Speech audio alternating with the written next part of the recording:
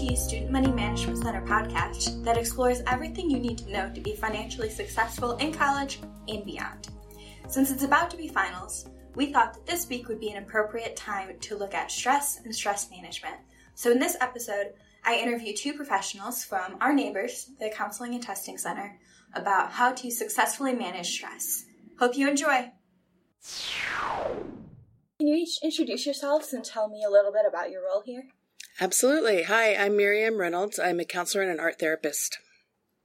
My name is Enedelia Sauceda. My pronouns are she, her, hers. I'm a psychologist and the multicultural coordinator. Awesome. Thanks, guys. So at the time we're recording, it's about to be finals in a couple weeks. Graduation is coming up, and I'm sure there are a lot of other things as well that can easily become overwhelming. So knowing that all of these things are coming, are there any kind of preventative measures that we can take now to stop those things from completely overwhelming us? Would you like to go first? Sure. I mean, the first thing that came to mind is you can't really prevent anything if you're completely unaware that you are freaking out, stressing out. So a lot of the things that we encourage is for folks to be mindful of, to be present, to be mindful of their bodies, their feelings, their thoughts, their surroundings. Because really, we see a lot of folks when they come in here and say, I'm not feeling like myself, or I'm not on top of things like I normally am. Something's off. And they recognize that because they've paid attention in some way. So that's kind of the overall, but I don't know if you have like specifics.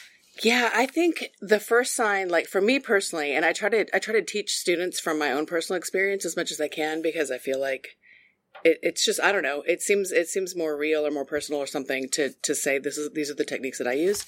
But for me, the first kind of sign, like you were saying, kind of the sign that things are about to get kind of, or that just I'm feeling stressed, or that things are about to get kind of rough, is just irritability.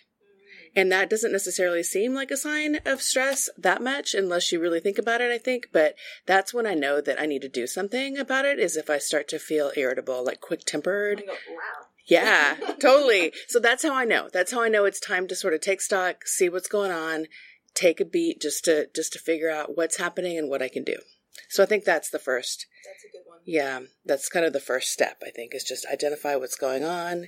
And then I think, too, then when you're taking stock, figure out if there's something you can do about this or not, right? So sometimes we can't really do much about our school expectations, but we can prepare, right? So then doing something sort of starts to feel like, that's going to be helpful in some way. Not exactly stress management, but we can get more into some techniques in a minute. And I know also in our office, we're seeing a lot of students facing that third payment deadline coming up, dealing with a lot of financial stress. Are there ways where you can work with students or things that they might be able to think about that help kind of, they know they're going to have those financial stressors, but help it not get in the way of their academic performance and focusing on the primary reason they're here and in college?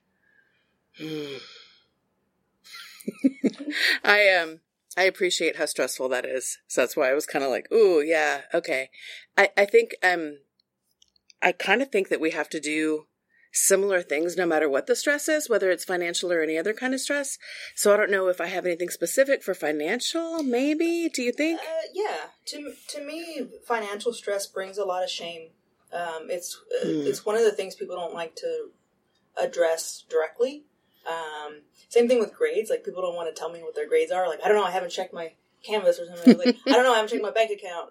Like, there's some avoidance strategy when it comes to shame, anything attached to shame. And to me, money is a big one. There's a lot of students who are struggling and don't want to share that they're struggling, don't want to ask for help in their struggle. And so a lot of the techniques we have is about shame resiliency and what to do about that feeling, that really nasty feeling of shame that is a big barrier to productivity and getting anything done. So that can look like a couple of things. Naming it is the first thing, is knowing that this is what's happening, and this is what's getting in the way. And then I lean hard into the approaching. Like, if the strategy has been avoiding, then I'm like, bring up your bank account right now, or bring up your grades right now. Like, let's look at, we're here, I'm with you, I'm not going anywhere. Let's just look into it. And a lot of the times we are challenging things that are irrational thoughts or irrational fears. So is it as bad as we thought? And if so, what are our resources? So we can't, it's like taking stock again. Like, we can't really move forward unless we know what we're looking at. And shame is the one thing we got to get rid of first.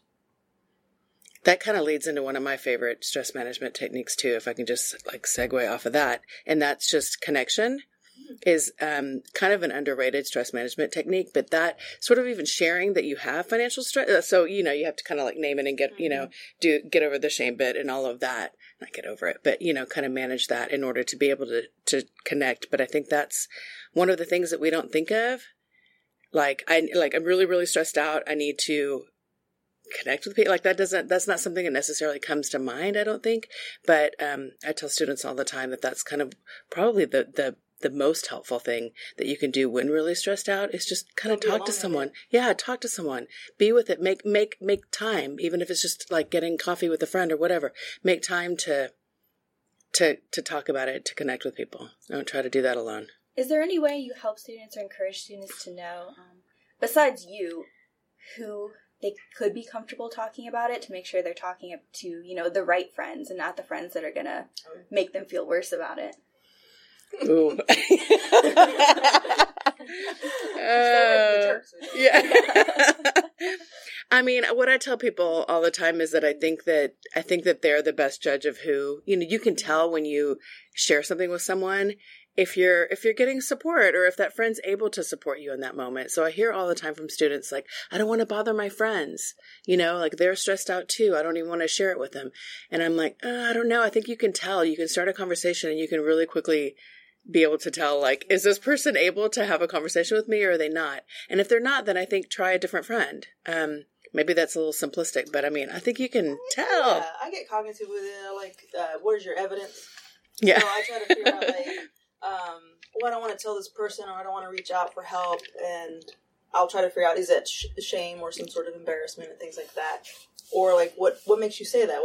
Why can't you talk to your mom and things like that? So I'll ask a little bit more, sifting through what's the rationale behind sharing and not sharing. If there's evidence, quotes, that folks have been very trustworthy, have been supportive in the past, usually that's my sign that maybe we should give it a bit of a vulnerability risk there. The other thing is just go talk to professionals. So luckily student money management is right next door to us. And so there's other folks on campus who are, you know, they're there to do this kind of conversation. They're there to have these. So those are kind of go-tos as well. Yeah, and I know from talking to students that a lot of times asking for help is that most uncomfortable and hardest part, but hopefully in, you know, your experience too, it helps when there are people in their lives that are able to help. And I know if it was my friend, then I would much rather them talk to me than me find out 2 years later that they were going through something really difficult and they never reached out. And I hope, you know, everybody would have at least one friend in their lives like that who would be able to and willing to do that. But when looking at things, you know, outside of professionals, just kind of browsing online, you see a lot of stuff about like, oh, self-care, and maybe it's something fancy like going to a spa, and like, ooh, that sounds like I have to spend a lot of money to take care of myself. Does taking care of yourself and stress management have to involve things that are expensive and cost money? Absolutely not. Some of the best things I think you can do are absolutely free. So there is some of the kind of self-care that feels like, ooh, bubble baths and massages and, you know, that kind of thing. But some of it's really basic. I mean, some of it's just like, you know, resting, right? Just like making sure you get enough sleep, make sure you spend time with friends, you know, like cuddle up with your jammies and, you know, and a warm blanket and like read for 10 minutes before you go to sleep. I mean, so some of it I feel like is really, it's free. It's right there. It's just figuring out what it is that works for you. And so I think a lot of the stuff that we hear about is the like spa stuff, and that stuff is wonderful, but that stuff isn't free. You know, I mean, that's a kind of a special occasion treat or whatever. But I think you can mimic a little bit of that in your home. Right? So you can turn the lights down. You can burn a candle if you have it, or you can take a bath if you're into that. We joke about bubble baths because it's not appealing to me. So when Miriam says like, know what works for you, it's like, yeah, you can watch those YouTube videos or see those lists online, but like I'd read half of those, like, oh, that just gives me like so much anxiety. Like, I had a friend who's like, "What's so bad? It's like bathing in my filth. I don't want to." Yeah. It's not a Make everything worse. This bath bomb, like a chemistry experiment right around my body. I don't like that. And for a lot of the students I work with as a multicultural coordinator and LGBT liaison, that's a lot of gender dysphoria comes up for some of that. So some of or you see all the the differences that come with these suggestions. I'm like, that wouldn't work for everybody. That wouldn't work for a client who's dealing with this. That wouldn't work for a client dealing with that. And so some of it is we try to tailor what it is that again, the evidence, what has the client already done? What has the student already done in their past that has worked? When you were feeling most yourself or more energized, what were you doing? I was rock climbing at the gym. Great. I was hanging out with my friends and we were just cracking jokes at this Netflix show. Cool. So we just start kind of writing that down or just taking note of all those things that they did that were relatively free or already included in their student service fees. Love that. Yeah. And besides kind of looking back at things that have made you calm in the past or some of the simple techniques like taking the time to sit down and read a book, what are some of your favorite ways to manage stress? Oh, okay. So I think when I talk to students and even just in my own life, I've noticed that it's either right before bed or first thing in the morning that people feel. And I know this probably sound a little bit strange, but in talking to people, it's I call it the witching hour. After everything's done for the night and you're about to go to sleep, that period of time seems to be where all of the stress and anxiety just kind of boils up. Or you've had not very restful sleep and you wake up in the morning like, what do I need to do right now?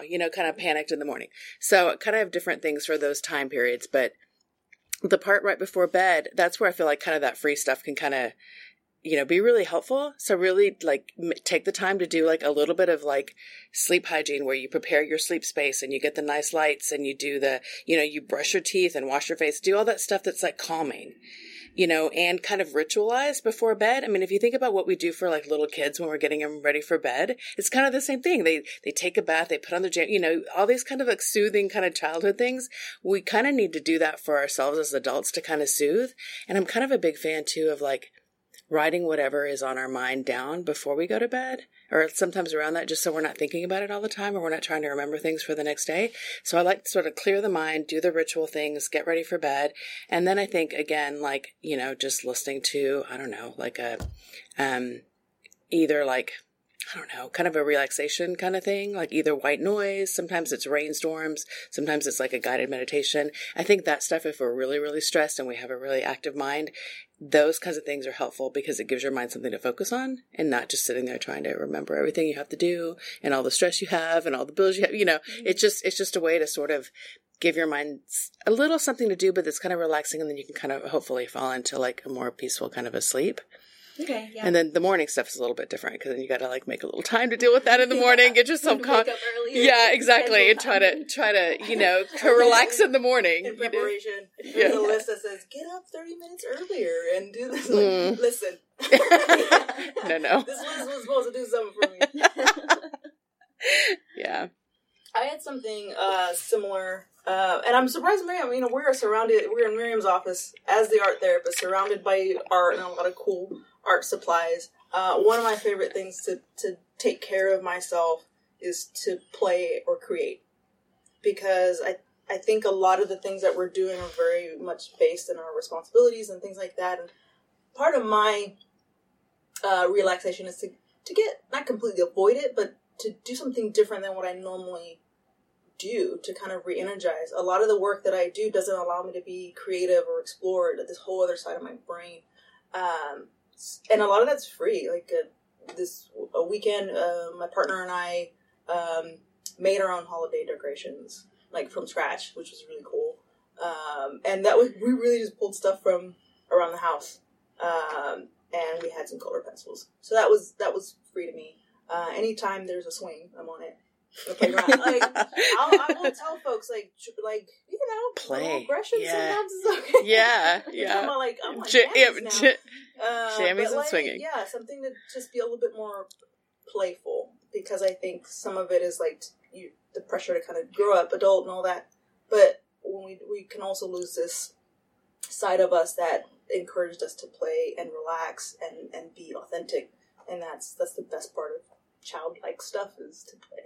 So absolutely. I actually had a student recently who was like, I don't have time to draw. Like, I would love that. It would be really helpful. And I'm like, no. You're thinking of drawing, like making a drawing or completing a drawing. I'm thinking of drawing as like a 15-minute coping situation. So the student made time for it and then came back and reported that it actually really helped. And I was really pleased about that. I think they were even like doing it on the bus. You know what I mean? Just like a notebook and a piece of paper, just taking like 10 minutes to sort of like you said, use a different part of your brain, kind of just, I don't know, it takes you somewhere else. Expression is always good. Yeah, I can't believe I didn't say that first right off the bat. That's so funny. Of course, creative expression. But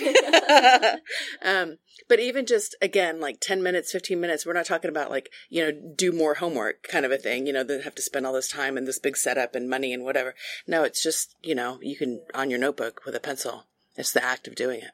I actually equate a lot of what we try to do in regards to time is money.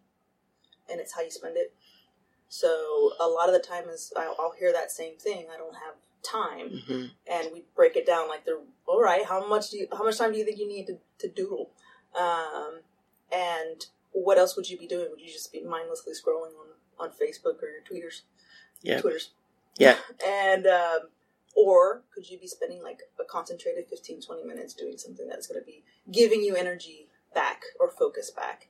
And that's, I think, what a lot of people are looking for with self-care. So, absolutely.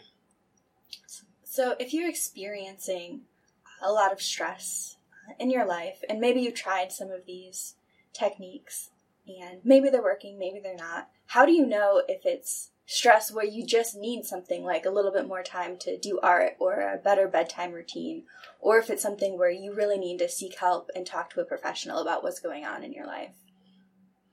I think if that stuff isn't working, I think is real critical. So if you've tried getting more sleep, you've tried going to the rec, trying to work out, trying to do some bedtime stuff, trying to use your coping tools, whatever works for you, and you're still feeling really not yourself or really bad in some way, then I think call us, definitely. Come by and talk to us and see if we can come up with something else, or if there is something else going on. Our rule of thumb is, everybody gets the blues, right? Everybody kind of has that bad day or things like that, or get in a slump. But when it starts to impede your functioning, and we look at areas of life like school, work, relationships, your daily functioning like sleep and eating, that's our big red flags for me. It's gone beyond the normal, like, I'm stressed out, I need help, because I normally am a pretty good student and now I don't want to go to class. I'm usually like the friend who's talking to everybody, and now I don't want to talk to anybody.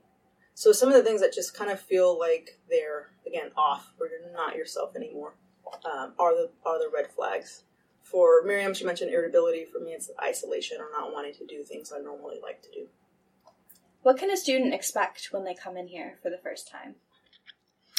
So we have people fill out a lot of paperwork at the beginning with some kind of a questionnaire that kind of helps us assess where people are. It's just a snapshot. It's not necessarily, supremely diagnostic or anything. It's just kind of a snapshot where someone has a lot of questions. And then we sit and talk to them for about an hour and kind of see what's going on, see what we can do to help, kind of make a plan from there. So that's usually the very first appointment. But in order to get that appointment, somebody can call, somebody can walk in, and we see people that way. That's great. All right.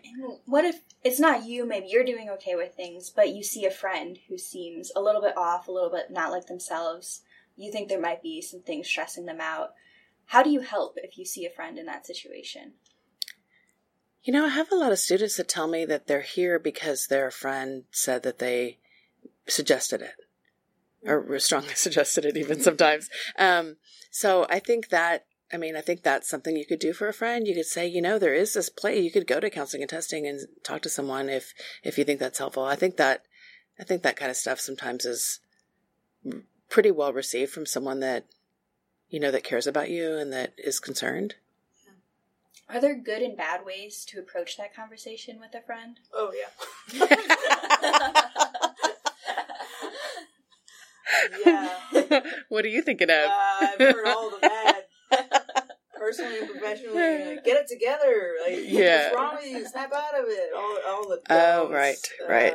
You need help, or to the point where it's like lacking vulnerability and empathy from the person who's trying to kind of like they want the problem to go away. If there's any kind of language that implies that the person in struggle is burdensome or beyond repair, broken, or delusional in the fact that they're struggling. Like, what do you mean? You have this, and that, or what do you mean? Right. You're not really dismissive. Any kind of language that does that, totally. I guess I've recently talked to students who had a really kind of caring conversation with someone that, I haven't had so much of that recently, but just where they're like, someone's concerned and they're saying, do this. And it sort of is destigmatizing in a sense of someone that you care about says, go talk to a counselor. I did it before and it wasn't so bad. I think that kind of stuff is super helpful. Not you need help, but more just like, hey, like it's okay to go get help. And I have a lot of students recently who've said that someone that they care about has suggested it for them. And so I don't know. It depends on how you say it. Yeah, just say you notice and just say you care. Yeah. And that you would support them. Okay, so as long as it's coming from a place of, hey, I care about you, and not a place of, hey, you're annoying me by not being yourself. Go figure this out. That irritability and isolation is really good. Yeah, exactly. I get it. Fair. So what personally stresses you out, and how do you deal with that? Oh, wow. Okay. So for me, not knowing how a problem is going to be solved stresses me out a lot. So if I can't see the solution in that moment, and most of the time we can't. If we could see the solution really easily, it probably wouldn't be a problem. So I think that there's a certain amount of kind of like mindfulness and patience that comes with dealing with even medium-sized things. I was going to say big things, but I think anything. So just kind of knowing that there is a solution. Something's going to happen with it. It's going to get resolved one way or the other. And maybe I don't know what that is right now, and that's okay. Just like keep moving, keep working kind of a thing. And just don't stress about a solution that I can't figure out what it is right now. Because you might not be able to figure it out in that exact moment. And that feeling of just like, I can't sit with the not knowing of how it's going to work out, it will. One way or the other, So I don't know. That's something for me, just kind of like a little perspective, a little step back, a little like, I don't need to know the answers right now. I'm just going to keep moving. Just keep swimming. Acceptance and hope. Yeah. I would say mine is anything relational. So any kind of relationship that's struggling, disconnected, in conflict. I know a lot of students come in with that too, whether it's parents or romantic partners or friends, roommates. Any kind of relationship has a lot of that stuff tied in because it's that thing of what we can control and what we can't. Little stuff going on with me, got it. Maybe stuff going on with someone else in my relationships, that's harder. I cannot control another person and what they feel and what they're saying to me. And so a lot of that is very similar. I'm assessing a little bit of the nature of the relationship and if it's healthy or not, and if there's anything I can do to correct it, or if this is something I need to cut, let go, reestablish boundaries, things like that. But yeah, try to figure what's going on there. And thanks for sharing that, because I think, at least for me, a lot of the fear with ever going to see a professional about anything is there going to be somebody who has all the answers, who never struggles, and then I'm just going to seem silly for any kind of problem that I have. So I think knowing that you guys are also humans who have lived through some of this stuff and can speak from experience and your professional knowledge might remove some of that intimidation of going to see a professional for help about something. We try to be pretty human around here. Yeah, I think so. Is there anything else that I haven't asked you about that you wanted to share? Well, we got a couple of resources. I think just to make sure folks know that our services are free, meaning that you've already paid for it through student service fees. But within that, it's that initial consultation that Miriam mentioned, where you're getting assessed. But we also have a lot of groups and workshops that help with some of the things we mentioned. So we, getting with something cuddly and soothing, we have dog groups. We do. Same thing with art expression groups that Miriam has, and that's about being creative and unlocking a different part of your brain, or if speaking isn't the way you communicate. So knowing that those types of services are also here to kind of broaden, I guess, the expectation of when you come here, that therapy or something therapeutic and helpful only has to look one way. Yeah, it looks lots of different ways around here. So yeah, that's great. I appreciate that. That schedule is available on our website too. counselingatesting.unt.edu. That's right. Sure, that sounds good. I'll make sure to find the link and put it in the show notes in case that's not right, but something like that should get you there. Yeah, Google UNT Counseling and Testing. So helpful with our resources. I know the phone number. Yeah. All right, well, thank you so much for coming and talking to us today. Yeah, It sure. was really awesome. Thank you. I think, we got a lot of good tips and advice for stress management. Mm-hmm. Cool. Take care. Once again, those were two professionals from the Counseling and Testing Center discussing stress management. For more information about the Counseling and Testing Center, you can visit counselingandtesting.unt.edu or visit their office in Chestnut Hall. If you like this episode, please subscribe and share with your friends. If you have any ideas or suggestions for the show, you can email us at moneymanagement@unt.edu. Thank you for listening, and I hope you have a wonderful week.